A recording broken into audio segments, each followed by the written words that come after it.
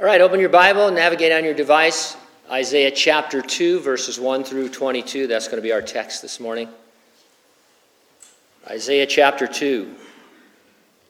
The topic, while warning Judah of God's impending judgment, Isaiah jumps to the future millennial kingdom when the nations will beat their swords into plows.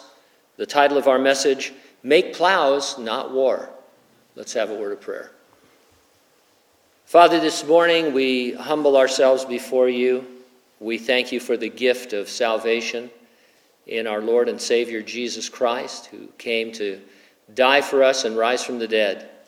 And he's alive forevermore in heaven at your right hand, poised and ready to return, Lord, to bring us home and solve the problems of our planet, Lord, that began back in the Garden of Eden. Take control of the kingdoms of the world, Lord, and make them his kingdoms and usher in an age of righteousness.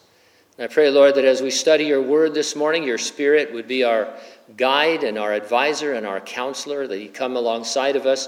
If there are folks here who need comforting, Lord, that we know he is the comforter. He's another comforter just like you. It's as if we have you here with us today in our midst and in our hearts to bring us whatever comfort we need. And so I pray, Lord, that those who are hurting, in need of comfort, Lord, would open up their hearts to you and receive your word, Lord, new and fresh and powerfully. That we would learn something about the text, but also about ourselves. We thank you and we praise you. We do it in Jesus' name, and those who agreed said, Amen. Rosie the Riveter, the poster girl for women who worked in factories during the war to end all wars.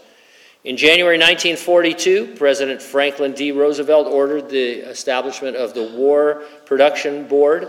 Its purpose was to convert factories of peacetime industries into manufacturing plants for weapons and military equipment. After the war, of course, the factories retooled to peacetime manufacturing. Rosie the Riveter went home. God had the idea centuries before Roosevelt. There are 2 verses in the Bible that discuss manufacturing changes during war and peace in ancient Israel. Joel 3:10, beat your plowshares into swords and your pruning hooks into spears. Isaiah 2:4, which we heard read this morning, they shall beat their swords into plowshares and their spears into pruning hooks. Now, Joel wasn't talking about conflicts and wars through the centuries. He was talking about a specific future war. It will be fought by mankind against God. He went on to say, and I read now from Joel chapter 3, verses 11 on, assemble and come, all you nations, gather together all around. Cause your mighty ones to go down there, O Lord. Let the nations be wakened and come up to the valley of Jehoshaphat, for there I will sit to judge all the surrounding nations. Put in the sickle, for the harvest is ripe. Come, go down, for the winepress is full. The vats overflow, for their wickedness is great. Multitudes, multitudes in the valley of decision. For the day of the Lord is near in the valley of decision. The sun and the moon will grow dark. The stars will diminish their brightness. The Lord also will roar from Zion and utter his voice from Jerusalem. The heavens and earth will shake, but the Lord will be a shelter for his people and the strength of the children of Israel. This valley of decision, or of Jehoshaphat, it's the place we call Armageddon, and this is the Battle of Armageddon. The nations of the world will gather there in combat against one another. Suddenly the sky breaks open to reveal Jesus Christ and his heavenly armies returning to the earth, and then the nations of the world will join forces against the Lord. It's not much of a fight. Jesus saves the human race from annihilating themselves. He establishes the promised kingdom of God on earth. Then and only then, with the Lord present and ruling, can the factories for the last time retool to making plowshares instead of into pruning hooks. I'll organize my comments around 2 points. Number 1, your future can be one of hope, or number 2, your future can be one of hiding. Let's take a look at hope in verses 1 through 5. It's generally held that these Old Testament prophets did not fully understand what they were prophesying about. Prophets did not always live to see their prophecies fulfilled either. Most were without honor in their hometowns. Stephen, the first martyr of the church age, said to the religious leaders, "Which of the prophets did your fathers not persecute?" because they persecuted them all. Speaking of all believers up to the time it was written, the book of Hebrews reminds us, and all these, having obtained a good testimony through faith, did not receive the promise. If you and I are not raptured, if we should die before the rapture of the church, we will die without receiving the promise. By the promise, we mean the return of Jesus. No worries, if we die before the Lord comes, our spirit will be absent from our body and present immediately with the Lord. And when he does return, we'll be raised first, the dead in Christ, and then with the raptured living, go to live with the Lord forever. So it's not anything to be worried about or nervous about. But it's interesting to think about. I think it can affect the way you walk with the Lord and the way you really think about the Lord when you understand that we may not see the answer to all of our promises. Will we obtain a good testimony through faith? In other words, will we live by faith, trusting God that all his promises are true, whether we see them fulfilled in our lifetime or not? Great promise that you learn early on in your Christian life and you cling to, and I'm sure you recite it all the time when you're in certain situations. Paul the Apostle, Romans 8:28, we know that all things work together for the good to them that love the Lord and are the called according to his purpose. Great promise, right? You have an absolute assurance that all things in your life they're not good. He's not talking about all good things, but all the things in your life will work together for the good because our God is a sovereign God of providence, and he can mold and shape our lives through whatever happens to the course of our life, okay? But you need to know you are not going to see all things until you are in heaven. Sometimes we feel like we can analyze what's going on in our life. Oh, this happened because that was going to happen, and then this happened, and it all came together. You know, we kind of think of life in terms of a mystery movie, right? Where you're trying to figure out how it all works out, who done it, and then at the end they reveal, the whole thing, and it all fits in together. Or like the first time you see The Sixth Sense, right? And you think, what? He was dead the whole movie? Man, that really comes together, right? You know what I mean? And so we think, okay, this is the Christian life. I'm sick, and God is going to do this because if I wasn't sick, this wouldn't have happened, and then that wouldn't have happened. It all comes together. And then, a lot of times, though, you're just sick and nothing happens. Nothing really comes together. You see no purpose in it at all. And then you fall back on Romans 8:28, right? All things work together for the good. So God, show me the good. Well, no. I can't show you the good right now because it might span decades. It's too complicated. It's not as easy as all that. And so we need to figure that out. And so the idea is that if I walk by faith, then I will have the hope that I need by looking at things that the Lord has promised to not get discouraged and disgruntled and all these things. In fact, one church leader said, the word hope I take for faith. And indeed, hope is nothing else but the constancy of faith. So if I really believe that all things work together for the good, I don't need to see them work together for the good. I know that they will, and that will give me hope for the journey ahead. The word Isaiah the son of Amos saw concerning Judah and Jerusalem, verse 1. Isaiah described his experience as the word he saw. I don't know why, but I like that description of God speaking to him. We are privileged to sometimes see the word. For example, if you lead a person to Christ or you witness it, you're seeing the word in its promised power. That's a wonderful thing. People talk about, I don't see miracles today. And yet anytime someone is born again, it's a miracle of birth. It's a miracle of the new birth. And in a sense, you are seeing the Word of God. Its power, its effect, it's the wonder of it as somebody transfers from the kingdom of darkness into the kingdom of light, from death to life, eternal life with the Lord. The Holy Spirit comes in them and makes them a new creature. You are seeing the Word at work. Now, the northern kingdom of Israel would soon be overrun by the merciless Assyrian army. Isaiah was ministering in the south, in the kingdom of Judah, and especially the city of Jerusalem.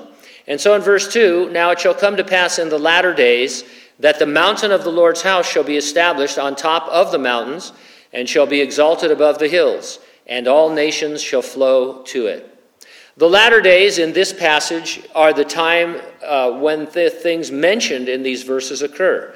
It is after the Lord returns to rule over the kingdom of God on earth. We mostly refer to it as the millennium or the millennial kingdom because the book of the Revelation tells us over and over and over again it lasts 1,000 years. It is the period of time between Jesus Christ's second coming and the creation of the new heavens and the new earth. The Lord's house on earth during that time will be a temple in Jerusalem. The millennial temple, as we like to call it, occupies the last 9 chapters of Ezekiel. It's an incredibly important structure, and it takes up a big portion of the Old Testament. Jerusalem is an uphill climb to an elevation of nearly 2,500 feet. That's not really very high, so how is it above other mountains and exalted in the hills? Well, one way would be by its authority. It may not be the tallest peak, but it's home to the greatest person. And so because Jesus is there ruling the world, it is the top peak of authority in the world. But it may actually be the tallest peak at that time. In the Great Tribulation, there will be, and I quote, a great earthquake, such a mighty and great earthquake as had not occurred since men were on the earth. Every island fled away, and the mountains were not found. That's powerful stuff. Probably not figurative, probably literal. So you better not vacation in Hawaii during the, Great Tribulation. Just tell your friends, hey, by the way, since I'm witnessing, if you don't get saved before the rapture, don't go to Hawaii or Japan or the Philippines. Don't go to any islands because they're all going to be gone. And don't go to the mountains either. In fact, there's no place you can go. It's going to be terrible and terrifying. And so it could be that the entire geography of the earth will change. When Jesus returns, as you know, there will be living human beings on the earth who have survived the Great Tribulation, both unbelievers and believers. In a judgment that we call the sheep and the goats, believers are separated from the unbelievers. Unbelievers are sent to the place of temporary punishment to await final judgment. Believers will enter into the kingdom in their human bodies, begin to repopulate the earth and the nations of the earth. We label as millennials anyone born between 1981 and 96, but the true millennials are those who are in the millennium. And so anybody born again who ends up in the millennium, that's going to be the title. Isaiah likens this traffic into Jerusalem to a river's flow. We could say that humans from every generation and nation, tribe, tongue, and people will be constantly streaming into Jerusalem. That will make the number one streaming service on earth Jerusalem. Got it? It's a cheap joke, but it works. 3 of you thought it was funny, and I appreciate that. Verse 3, many people shall come and say, come, let us go to the mountain of the Lord, to the house of the God of Jacob. He will teach us his ways, and we shall walk in his paths. For out of Zion shall go forth the law and the word of the Lord from Jerusalem. Now, obviously, everybody's going to want to get up to see the Lord and make the trek to Jerusalem. But you've heard the expression, there's a new sheriff in town. It means that things are going to be handled differently than they were previously. The many people who go to be taught his ways may be a reference to delegations from all the nations of the millennial earth. They came to know Jesus during the Great Tribulation. I mean, you can't even really imagine what it would be like to be in the time of the Great Tribulation, especially the last 3.5 years, be a non-believer and then come to faith in Jesus Christ. Be very different than anything any other generation of Christians has experienced. Even those that have been severely persecuted, there's nothing like the Great Tribulation in terms of the physical changes to the earth, the things that are being poured out from heaven, and the persecutions of the Antichrist. And so for 3.5, 2.5, half a year, that's all these people have known. That's their version of Christianity. That's their experience with Christianity. And so all of a sudden, Jesus is there ruling and reigning. They've never seen a Bible. They've never seen the law. They don't know what the law is. And so they will need to be taught from the very basics what it means to be a Christian in a perfect society and how to rule and govern and be governed. And so that will be a lot of why people are coming to the Lord, not just out of curiosity or to see him out of obedience, but they will need his instruction to rule and reign on the earth. Verse 4, he shall judge between the nations and rebuke many. They shall beat their swords into plowshares and their spears into pruning hooks. Nation shall not lift up sword against nation, neither shall they learn war anymore. This word rebuke could be translated decide or convince or convict. Jesus will arbitrate between nations, making final binding decisions and enforce them. Doesn't it drive you crazy? Well, it will drive you crazy if you look at anything that comes out of the United Nations. Everybody blusters and speeches and all, and nobody can do anything. And you think, man, can't things go right for once? Well, when Jesus is arbitrating, it's going to you know what? That was wrong. I rebuke you. I convict you. We're going to do more than sanction you. Something's going to happen here. And so he will arbitrate these things and rule over the earth. I hate to be the one to deliver such terrible news, especially to this group, but there's going to be a ban on assault rifles during the millennium. You will have to turn in your assault rifles, plural, to be beaten into plowshares. But you'll be happy about that because we're not going to learn war anymore. Ever since Adam and Eve sinned, human beings have learned violence. Al Capone once said, you can get much further with a kind word and a gun than you can with a kind word alone. And that says a lot. Michael Corleone said something like this, if anything in this life is certain, if history has taught us anything, it is that you can kill anyone. And so these mob philosophies basically are the way human beings think. There's always, they talk about the nuclear option, and in this case, it's I'll just murder you then. If I can't, convince you otherwise, then we'll go to war and I will murder you. It makes sense because Jesus called the devil a murderer from the beginning. And since he is the ruler of this world until the Lord returns, then he is a murderer and he's going to teach us to murder. He is a homicidal maniac set loose among the human race. Jesus is not a pacifist. He will gently shepherd the inhabitants of the earth, that's true, but when necessary, his rod will be one of iron resolve. He's going to demand obedience to doing what is right with severe consequences for any wrong behavior. Righteousness will rule the earth. The Lord will say, this is what's right, and this is what's going to happen. And as we go on in Isaiah and other Old Testament books, you see different facets of the millennium and how that all plays out. I want to note that these first 4 verses are also the first 4 verses of chapter 4 in the book of Micah. Critics argue about who said it first, Isaiah or Micah. The answer, of course, is that God said it first, and they both noted it in their writing. His repetition ought to pique our interest. And so to repeat these a couple of times should get us looking at them in more detail. And so I encourage you to do that during the week. Verse 5, O house of Jacob, come and let us walk in the light of the Lord. This world is darkness, spiritual darkness. Ahead is the brilliantly lit New Jerusalem. Walk towards its light. The picture you have here it's a beautiful picture. If AI was going to paint it, you could say, hey, I want a person walking in darkness to this beautiful celestial city. And so imagine yourself, your Christian life is you surrounded in the darkness of this world, but ahead you see the New Jerusalem symbolizing eternity. And when you read the New Jerusalem's description in the book of the Revelation, it's all made of precious gems and jewels, pearls and diamonds and sapphire and everything you can imagine. The streets are made of gold, not because it's so plentiful, but because it's so valuable. And so from a distance, it would be shining and reflecting its own light and the light of Jesus Christ. And it would be the only thing that you could see. And so that's what we're talking about here, is setting our sight on that in this dark world in which we live. Sadly, Judah would refuse to do this and go after idols, trusting in other nations rather than the Lord. They would go dark. Believers sometimes go dark. All of a sudden you realize you haven't seen them at church or anywhere for that matter, It doesn't always mean they're backslidden, but it could. It's not a good thing to go dark if you're a Christian.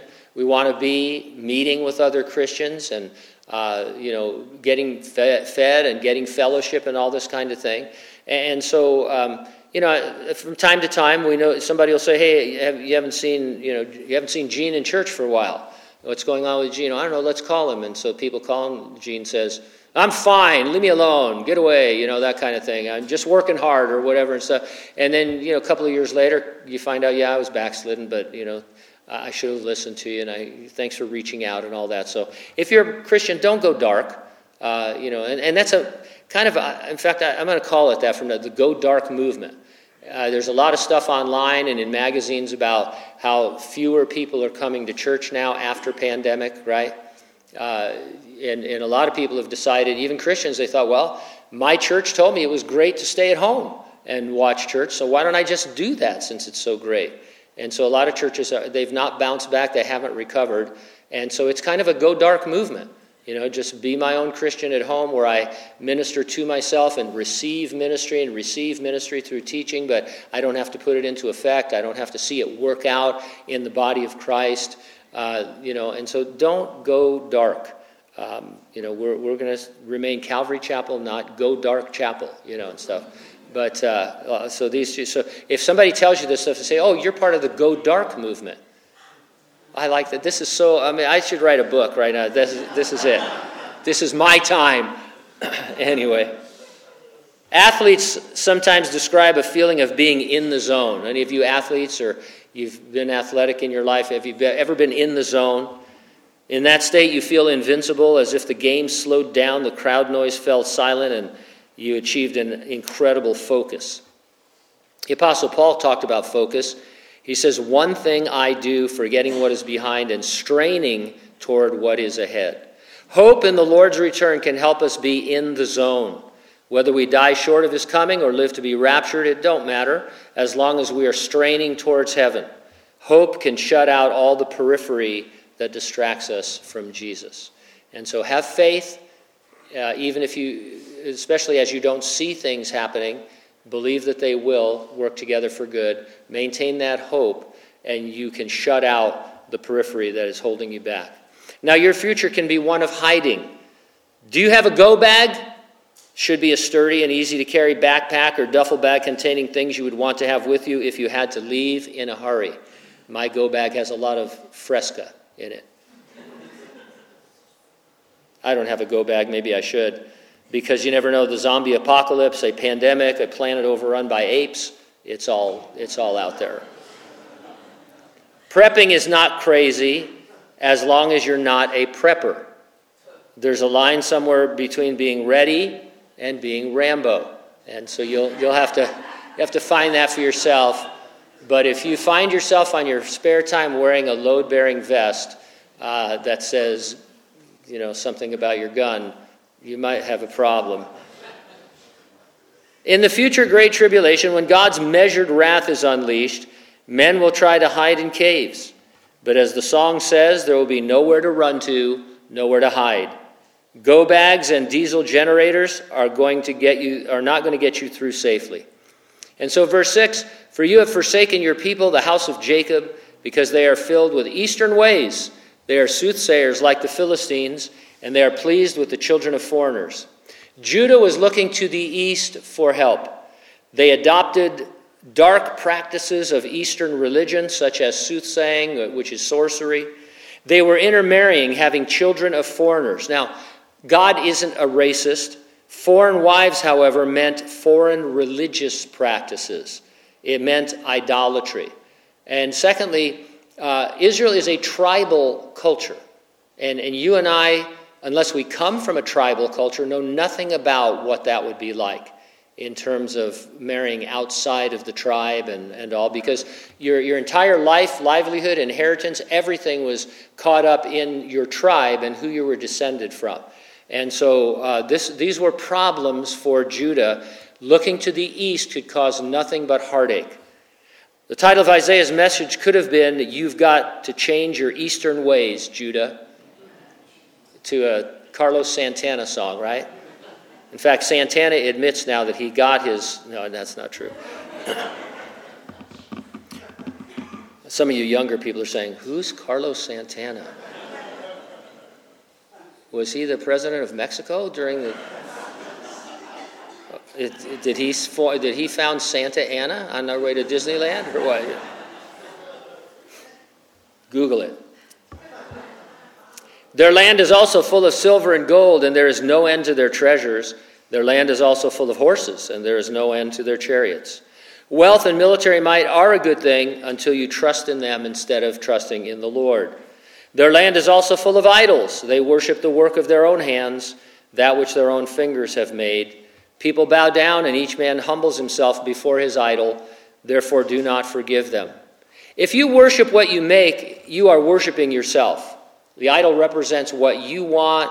The practices involved worshiping it usually bring you self-gratification. Does Isaiah really ask God not to forgive them? Well, this can be translated, the Lord will not pardon them. If they refuse to repent, God cannot forgive them. If they repent, we learned last week, God will relent of judgment, but they have to repent in order for him to do that. Isaiah suddenly pivots and looks past the 8th century, past our 21st century, to see the Great Tribulation. Verse 10, enter into the rock and hide in the dust from the terror of the Lord and the glory of his majesty. In the Revelation we read, this is chapter 6, and the kings of the earth, the great men, the rich men, the commanders, the mighty men, every slave and every free man, they hid themselves in the caves and in the rocks of the mountains, and said to the mountains and rocks, fall on us and hide us from the face of him who sits on the throne and from the wrath of the Lamb. Verse 11, the lofty looks of man shall be humbled, the haughtiness of men shall be bowed down, and the Lord alone shall be exalted in that day. Mankind will manifest a lofty looks, haughtiness. It describes someone who looks down on others, thinking themselves superior to them in some way. God says, I'm going to bring that man low. Right now he's bowing to his idols. I'm going to bring him lower than that in terms of seeing who is really God. We can do this sometimes. It's kind of natural for us to have a sense of superiority in, even if we're not judging someone. Like, for example, some of you parents are going to be mad at me, but that's okay. It's, I haven't insulted you for a while. But anyway, we sort of think in our culture generally that you're better off with a college education than without one, right? I mean, you don't have to agree or disagree, but I think that's true. The average person, oh, you got a college education. Wow, that's exciting. Well, what's exciting about it to me is that you're like $75,000 in debt. Is what, unless you have, well, never mind. But anyway, but is it true? Is it really true? Having a college education is better than not? Well, it depends on what you're going to do, who you're going to be, your path in life. I have a college education. I have 2 degrees from the University of California at Riverside. They're useless. They've always been useless. They could have gotten me into a graduate school, so I could have been more in debt. But that's about all. They're in philosophy and psychology. Very useful in my pulpit ministry to keep me from talking about psychology or philosophy. But other than that, I'm glad I went to college because I didn't want to go to work for 4 years, and that worked out pretty well. But so, we have a tendency to think, oh, wow, you went to college. Yeah, okay. We have this kind of thing that we need to fight. And so verse 12, for the day of the Lord of hosts shall come upon everything lofty and proud, upon everything lifted up, and it shall be brought low. Day of the Lord here is a reference to the entire Great Tribulation. You could look at that entire time as God's attempt to humble, lofty, haughty men. Barry Webb writes this. He says, many of Isaiah's contemporaries looked forward to the day of the Lord as the time when he would step in and destroy Israel's enemies, just as he had done long ago in the days of Moses and Joshua. But Isaiah and the other 8th century prophets realized that this confident expectation was grounded in arrogance rather than faith. For Israel and Judah had taken on the ways of the surrounding nations and were therefore just as deserving of judgment. In fact, they were more guilty than others because of the greater privileges they had enjoyed. And this is a most sobering thought and one that we ourselves would do well to ponder. Now, what I guess this translates to me is that it's okay for us, let's say, to get together and pray for our country, right? We need to. We need to pray for our nation. We talked a lot about this last week, about the downward spiral we are in morally and how we are overripe for judgment from the Lord. And so we want to be praying.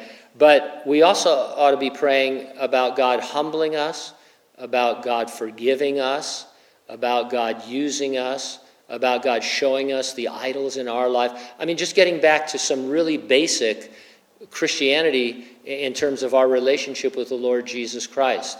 Is he the master of my entire life? Am I dabbling over here, doing something? And so we need to be praying just as much, either in our closet or corporately, for ourselves and for the church, that we would be what the Lord wants us to be. And so that's something that Judah made that mistake. They thought, well, we're Israel. We can understand our neighbors they never should have split from us anyway, the 10 tribes, and we have the temple. Check it out, we have the temple. God certainly wouldn't judge us with the temple. And he said, oh yeah, just watch me.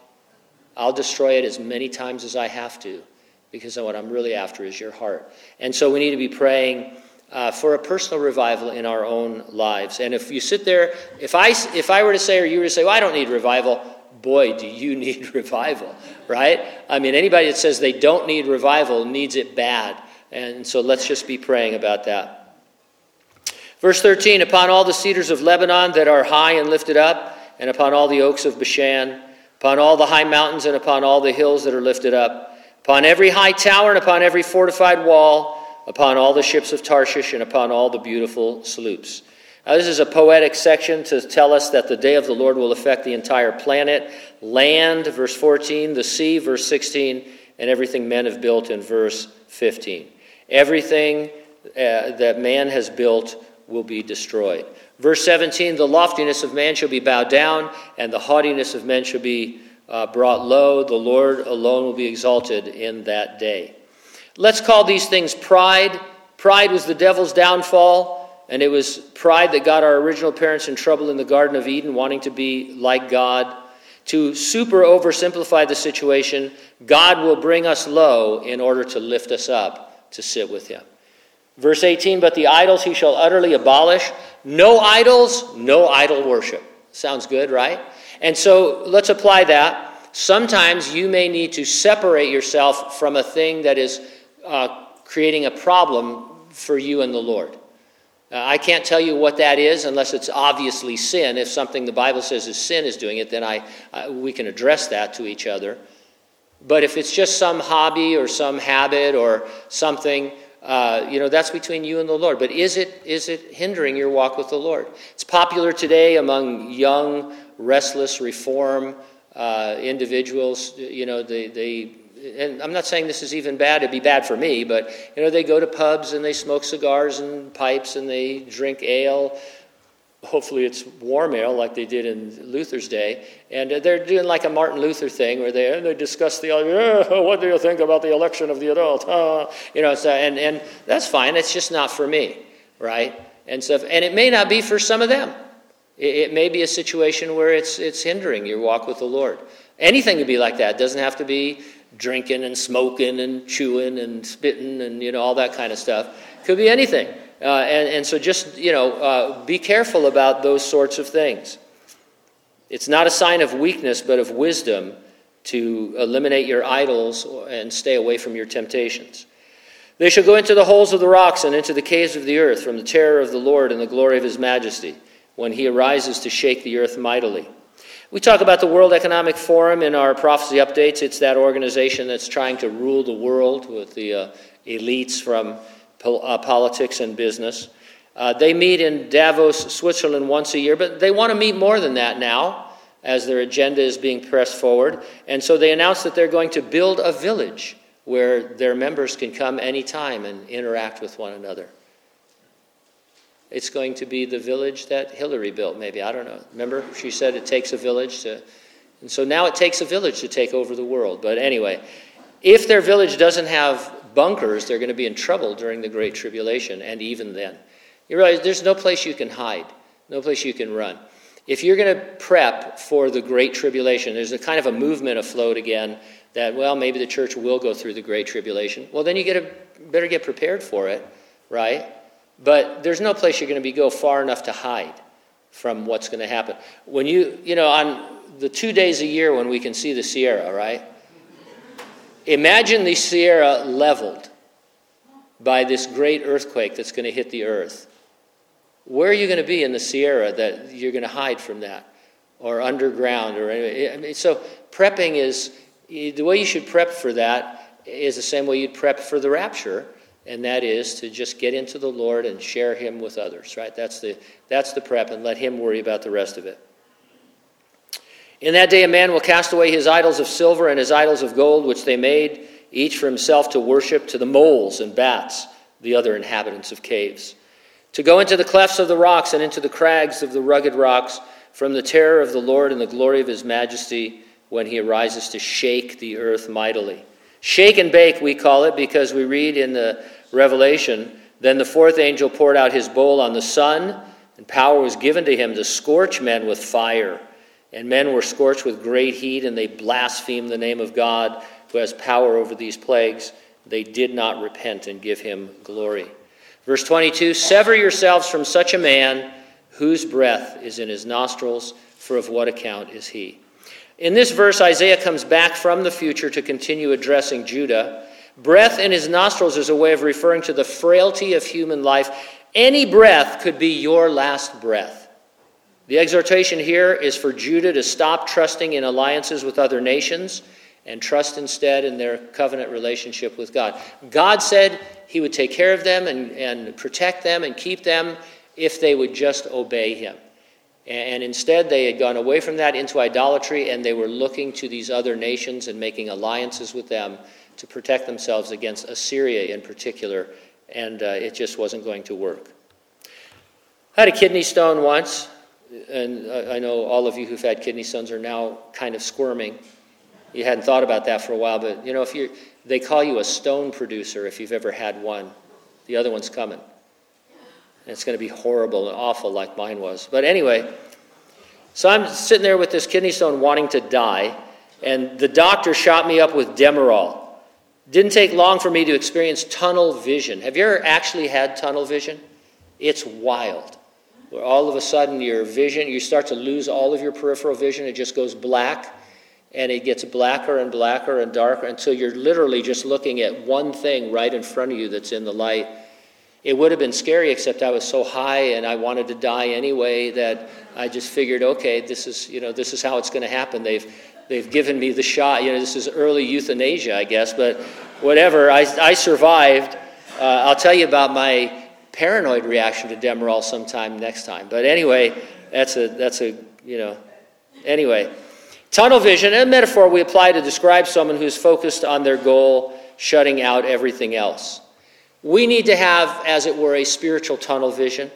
We need to block out sin and the world, focus on the Lord. We need to be looking for the city whose builder and maker is God. Same thing I talked about earlier.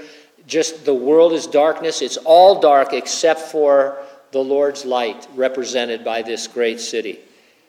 We need to let faith produce hope as we wait for the appearing of our great God and Savior, Jesus Christ. Amen?